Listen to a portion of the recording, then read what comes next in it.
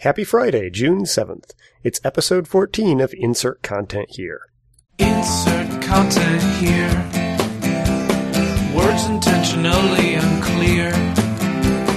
Rap-ba-ba-dee-doo, bap-ba-ba-do-do. Insert content here. Hi, I'm Jeff Eaton, your host. I'm a senior architect at Lullabot. Every 2 weeks or so, I get together with fascinating people and talk to them about the things that they're doing with content. And this week, I'm really happy to be here with Jared Stoneberg of Number 10 Web Company. He and his team used structured content to build a gorgeous cookbook and publish it to print and digital in parallel with tons of rich media.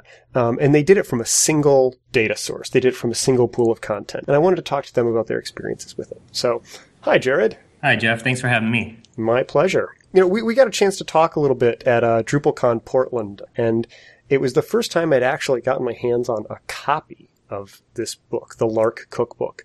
And I have to admit, I was blown away. I'm used to like very, web-oriented experiences, just from so much of the work that I do. And seeing an actual physical product come out of the kinds of structured content that, we talk about a lot was just fantastic. How did the idea for this project first come about?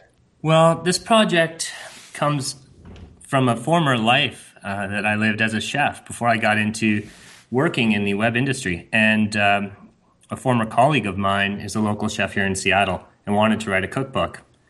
And I switched careers about 8 years ago and got into working with technology and have since founded a company that delivers technology solutions to people. And I ran into my former coworker and colleague, and he said he's talking about writing a cookbook, but was looking for a way to avoid the traditional publishing model. He wasn't happy with his options. And as we sat and had a really good conversation, I encouraged him to consider self-publishing, and not just self-publishing a cookbook, but self-publishing his approach to cooking, his philosophy, which is really unique. He's a celebrated chef here in the Northwest, and to take that idea and not just push it into a print book, but to think about kind of a multi-channel approach. That's one of the things that I thought was very interesting. Seeing all of the different ways that the actual content from the cookbook is being used, it was really obvious that you guys didn't start with the concept of a print cookbook and then start repurposing the content. You started with a much bigger pool of stuff around the concepts that this chef was talking about, and then some of them ended up going into the print version, some of them ended up going into, the iPad version, stuff like that. How many different channels are you publishing this work to? I feel like I can't just call it a book. It's Right, yeah, and I've had the same problem using language to describe our project. So right now we have the content available as a beautiful printed book. It's kind of like a coffee table cookbook. It's filled with lovely recipes that are accompanied by beautiful images. So we have the print book. We also have an iPad app, which is the same recipes, but is delivered in a different design. We also have an ebook format, which is both available in the Kindle and soon in the iBook store. And so we have the three different, deliveries right now available. And then in addition, there's a web version. It's a small subset of the full content, but you do have a website that I think, is using the same underlying pool of content, right? That's right, yeah. So we have a promotional website for our project called larkcookbook.com. And there we're using the same data that's coming from the book and the app and the iBook and the ebook.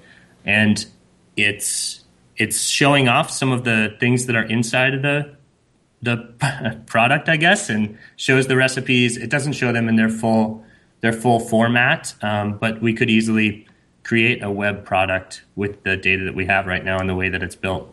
One of the things that I thought was interesting is that it goes way beyond what I've seen in a lot of other cookbooks. On the iPad version, each step in a lot of the recipes actually had a video of the chef performing that particular step. So you can look at the list of, steps and instructions, but if you tap on one, you can go in and say, well, okay, I want to see actually what does dicing that really look like? What am I supposed to be doing here? What kind of different assets were you gathering? Like, did you go into it knowing how much you were going to be creating for it? Well, we had a really interesting kind of beginning along those thoughts and how to approach the concept of a recipe, but use the medium in which it's being presented to its, as much as possible to make that an interesting experience. And so when I talked to the print designer at the beginning, he wanted to follow a more traditional layout that you might see in a cookbook with a list of ingredients on one side and methods attached to them, or methods in a separate column or displayed in a different layout. And when we began to talk about the app, our visual designer and interface designer said that she had some good ideas about trying a new approach. And we began to dissect the recipe and take each step, and rather than just show a list of ingredients and then show what to do with them, we kind of brought the two together, and we would take a step and the ingredients that are associated with that step and show them together. And then, like you said, we have media attached to those steps so that there's kind of a step is represented by a method, that is place the butter in the pan, an ingredient, butter, and an image showing the butter in the pan, for example. And it's displayed completely differently than in the print book. By taking advantage of the beautiful display on the iPad, we can show in a step-by-step slideshow how some of these fairly complex recipes get put together. And I think that is something that can disarm a really intimidating recipe and give people confidence in the kitchen to be able to see, oh, okay, that's not crazy. That's just setting this, cutting it this way or folding in the cream that way. And we've had really good feedback about this method of taking a step and an ingredient and an image and kind of munging them together and showing them as one discrete piece of information. How did that process look? I mean, the actual process of figuring out how you were going to model recipes. Was it an iterative one? Did you start sort of arguing about what the platonic form of a recipe was? Yeah, we definitely had a lot of arguments. That's something that my business partner and I take a lot of joy in, is arguing about how to model content. We looked at it a few different ways, and we got a couple samples from the chef of things that he wanted to for sure have in the book. And it became clear to us that what he was putting in the book was something far more than just a simple recipe. So we came up with the terminology of calling what you may say is a recipe is calling that a plate. And that's an asparagus salad with a lemon garlic vinaigrette and a Parmesan crisp, for example, right? So there you actually have 3 recipes, and those together make that plate. And we decided that we were going to use this way to set up the data. And so people would, when we were creating the content, people would make recipes. And from the recipes, we would make plates. The steps had to be broken down all the way so that we could use them in this manner. Once we decided on being able to have flexibility to this degree, we knew that we had to be able to take them down to the step and the ingredients as well. We actually have taken the ingredients, not just broken them out individually, but we had to take care in that the way that they're used. So, for example, in a couple of the pastry recipes, you'll be making a dough, and it calls for butter at the beginning when you make the dough, and then you're going to saute some peaches in butter as well. So butter is called for in the print recipe as a 3/4 cup, but in the iPad app, you'll see it as a 1/4 cup at the beginning and then a 1/2 cup at the end as it's used, which is one of those things that I always get confused about, even though I've been cooking my whole life, about why does it say a 1/2 cup here, but it's only calling for a 1/4 cup right now in the recipe? And then 20 minutes later, you regret not having... Exactly. Or why is there still a 1/2 stick of butter sitting on the cutting board after I'm done? And the thing doesn't taste very good. So it was really nice to be able to take it all the way down. So we did get very, very specific. We also actually have collected data that's yet to be built out in the app, but we have metric measurements and single and double scalings for each of the recipes. Ooh. And so hopefully we'll be able to build those out later this summer when we have a little more development time to add all of that information that exists in our database into the app. One of the things that I'm really curious about is you built out this, this fantastic structured content model for it, but the actual difference in the visual presentation from like the iPad app to the print version is striking. how did the actual translation of that happen? You know, I'm assuming you couldn't just like automate the process of, you know, generating the book. You know, there was design work that went into that, but how did you bridge that gap? Well, we had just an amazing team. So there were 9 people involved in the creation of this cookbook, and 3 of them were on the design side. We had very talented designers and kind of the creative director for the project instituted a workflow in which the different pieces would be interpreted differently for the devices. And in some cases, we have components in the database that don't show up in different mediums. All of the main content is there, but for example, we have videos included in the app that obviously are not in the printed book. And in the printed book, we have some interstitial layouts that are not what I would call primary content, but are maybe secondary or complementary content that we felt like we wanted to replace with the videos. So it really was a matter of the designer becoming super familiar with a little bit more of the nerdy stuff than maybe he was comfortable with, so that he could go in and make those strategic decisions when talking about print or about the digital representations. And then you get even the kind of on the 2 ends there is the iPad app, which is very distinct, and the printed book. And then in the middle, we have the ebook, which is kind of the 2 coming together and a lot more of a merging. It's based on the design of the printed book and how that was designed, like in InDesign, and laid out with a very familiar cookbook approach. But then we're also able to include in the devices that support it things like videos and hyperlinks to reusable recipes that are referenced in other complementary recipes. So does that answer the question? Yeah. I think one of the things that I'm most curious about, it sounded like you were using InDesign to do the actual layout, the book layout, right? That's right. Was it just like a copy and paste process of moving stuff into InDesign, or? That, unfortunately, is exactly what happened. And as you can tell when you hold the book, like, this is a very handcrafted book. There was every ligature was carefully put there, and every layout on every page was examined, and we couldn't find a way to automate that into InDesign with our kind of limited budget. We ran a Kickstarter campaign that funded this development of this, and it was a tight budget, and so copy and paste it was. Okay. But copy and paste from the canonical source. Oh my! I have to admit, I didn't even realize that there was a Kickstarter campaign that ended up being a part of this. My word, you're just like ticking off all of the cool, interesting models checkboxes. Yeah, we're building a Heroku recipe that'll just do all this for you starting next week. We'll check them all off. So, well, I mean, what was the Kickstarter process like? I mean, I know working on a project is tricky in and of itself, just from a planning perspective. But like, one of the things that I've seen a lot of Kickstarter projects sort of struggle with is figuring out how to balance, realistic promises with the desire to sort of generate enthusiasm. Absolutely. Yeah, the Kickstarter process was a whole distinct part of our project, which has been now, I guess, 17 months ago we began the Kickstarter, and we began working on the Kickstarter 2 months prior to that. Kickstarter was a massive success for us. We got in, I think, not at the beginning of Kickstarter. We were post-Pebble, but we were definitely still early-ish in this type of project. You'll see a lot more people doing similar things to what we did now. And we just had a great response. That's the beauty of working with somebody who has a reputation and a really passionate fan base, was that we were able to engage people early in the Kickstarter campaign, which statistically means you have a much higher percentage of achieving your goal.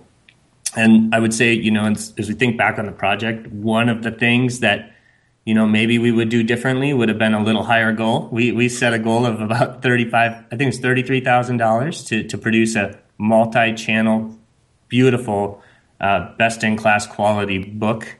And that we actually exceeded that. Within a week, we'd met that, and over the course of the campaign, we reached $55,000, which was really great. That was so encouraging, and really took the project and gave it a huge spark at the beginning of enthusiasm.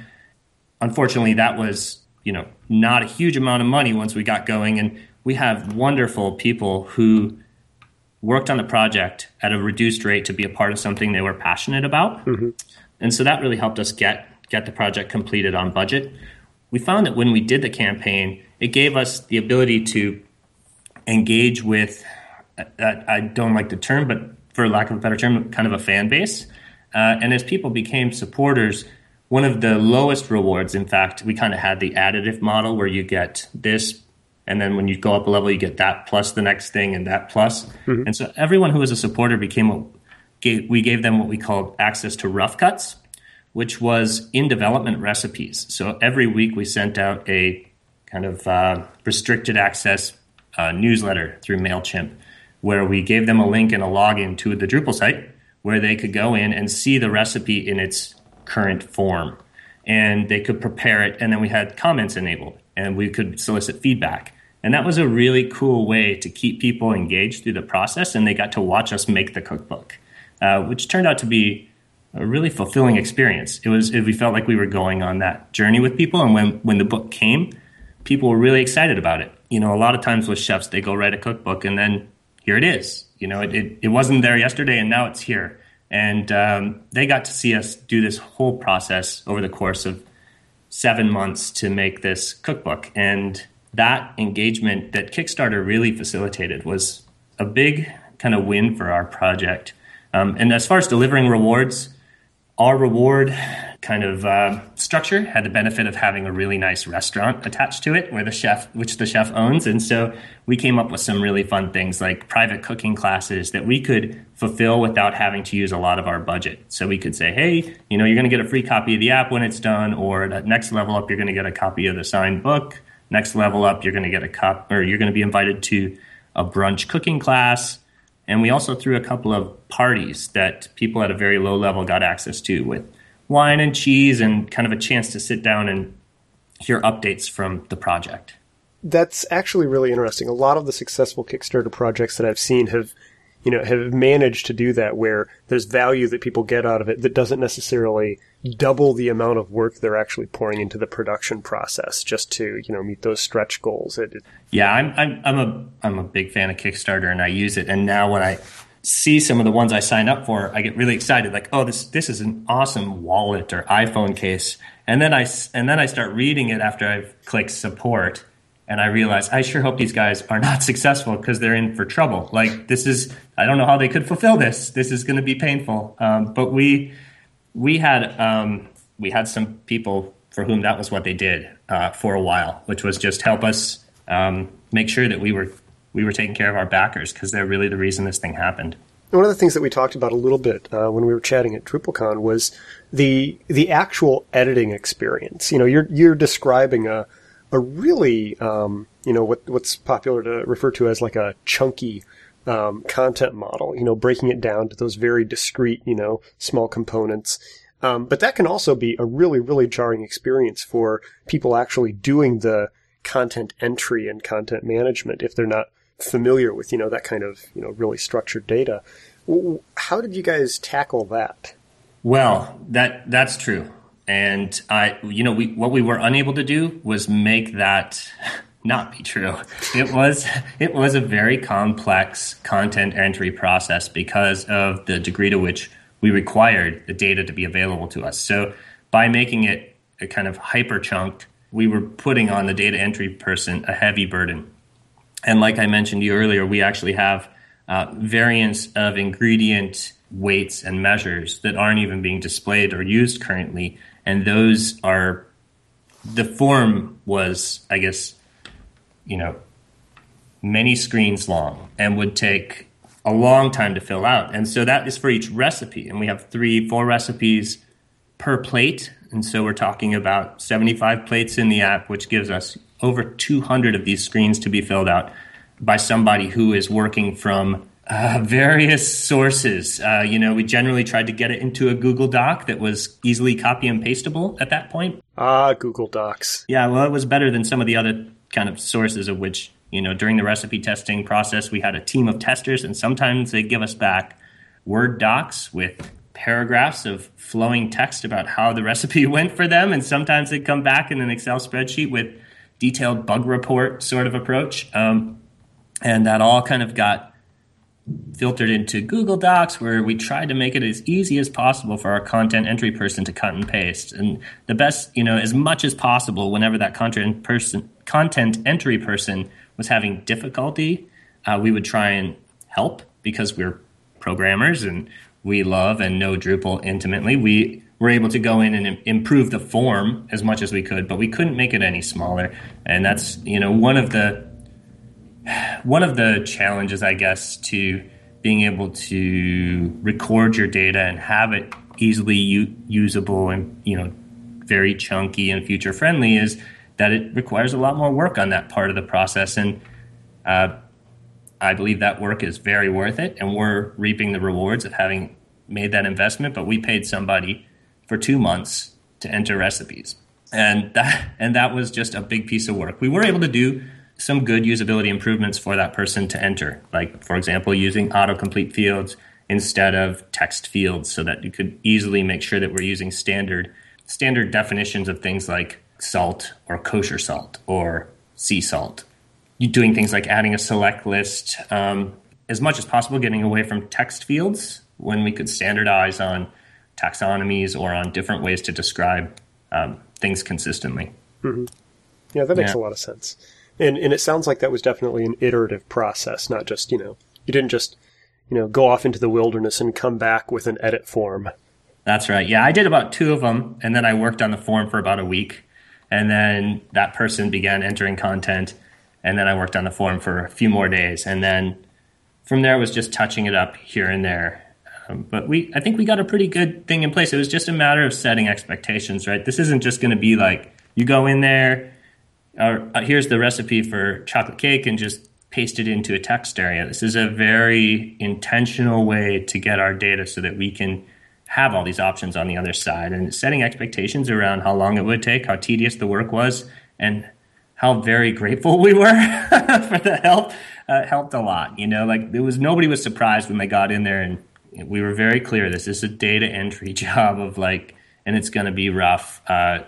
It's going to take a lot of time and a lot of attention to detail. And that was a really nice thing for us, is we found somebody who actually really enjoyed that. And for me, that sounds terrible, but that person enjoyed it a lot and has a very careful eye, caught things that we had missed in terms of the way we were using certain language inconsistently or even typos. That was how all of it got in there. And then, like I said, we'd have to cut and paste to get out of there to the print edition. But for anything digital, we are not cutting and pasting anymore. That's actually one of the funny things, because a lot of the customary answers, don't break things out into separate fields if you don't really need to.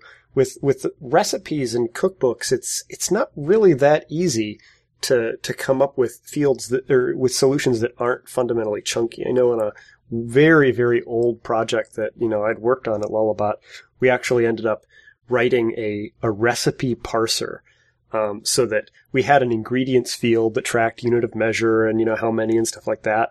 But the actual widget that it exposed was a big text field. And, we had very high hopes for that, and even got it working to the point that it could fairly reliably parse pasted recipes. But even then, there's a very hard limit to how far you can push that kind of easy entry without just losing a lot of information. That's right. And because we decided to take an approach in the app where we had a relationship between a step and a set of ingredients, we had to create that relationship in the database as well. And so on top of kind of an interesting and complex model to start with, we added some relationships so that we could utilize those on the display side and certain outputs. And that made it even trickier to say, this part of the butter that's included is for this, and this part of the butter is for that.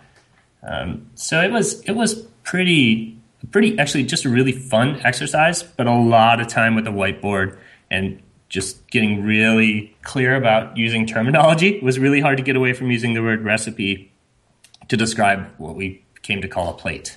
Naming things is hard. Very hard, yes. Well, I think one of the things that I'm most curious about now is, what would you tell past you about, how to approach things differently or what to stick with? I'm curious. Well, one thing that we changed kind of midstream was once we began working on so the project started, Kickstarter hit we were funded, and before the campaign ended, we essentially had a green light. Like, our campaign was successful, let's get to work. So we got going right away, and we had initially seen this in terms of media production, of having kind of the one or two shots that you see in a printed cookbook, or maybe a small sequence from time to time, and then spending a lot of budget and time on video production, maybe like kind of a 70-30 ratio. And as we began working with our photographer, we decided early on that these images were too good, and his work is outstanding. So we actually shifted our media approach. And so maybe I would have said, consider the weight of videos, first of all, on devices that still don't have a lot of internal memory and the bandwidth issues, and think image first to begin with. The other kind of two things that come to mind would be ask for more money at the beginning and the Kickstarter campaign, and don't underestimate the amount of work it's going to take publishing in a multi-channel way.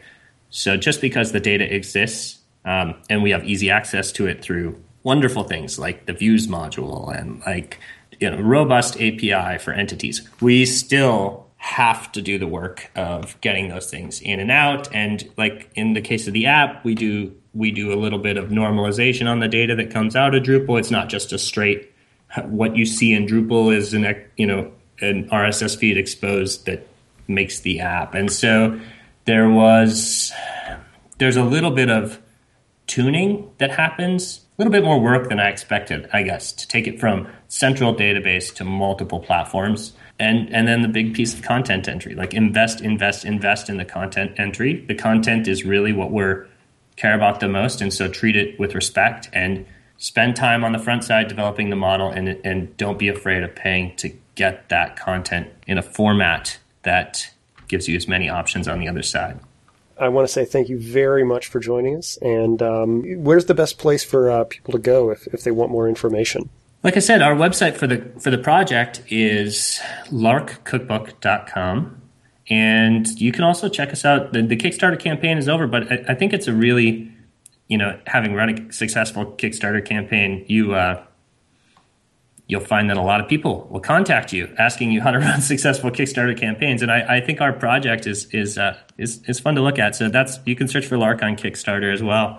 And, we're on the Twitter at Lark Cookbook and Facebook as well. Well, thanks a lot, and good luck, and happy content publishing. Thanks a lot. Thanks for listening to Insert Content Here. If you'd like to catch up on past episodes or hear about new ones, you can visit us at lullabot.com/blog/podcast/insert content here. You can also visit us at insertcontenthere.com.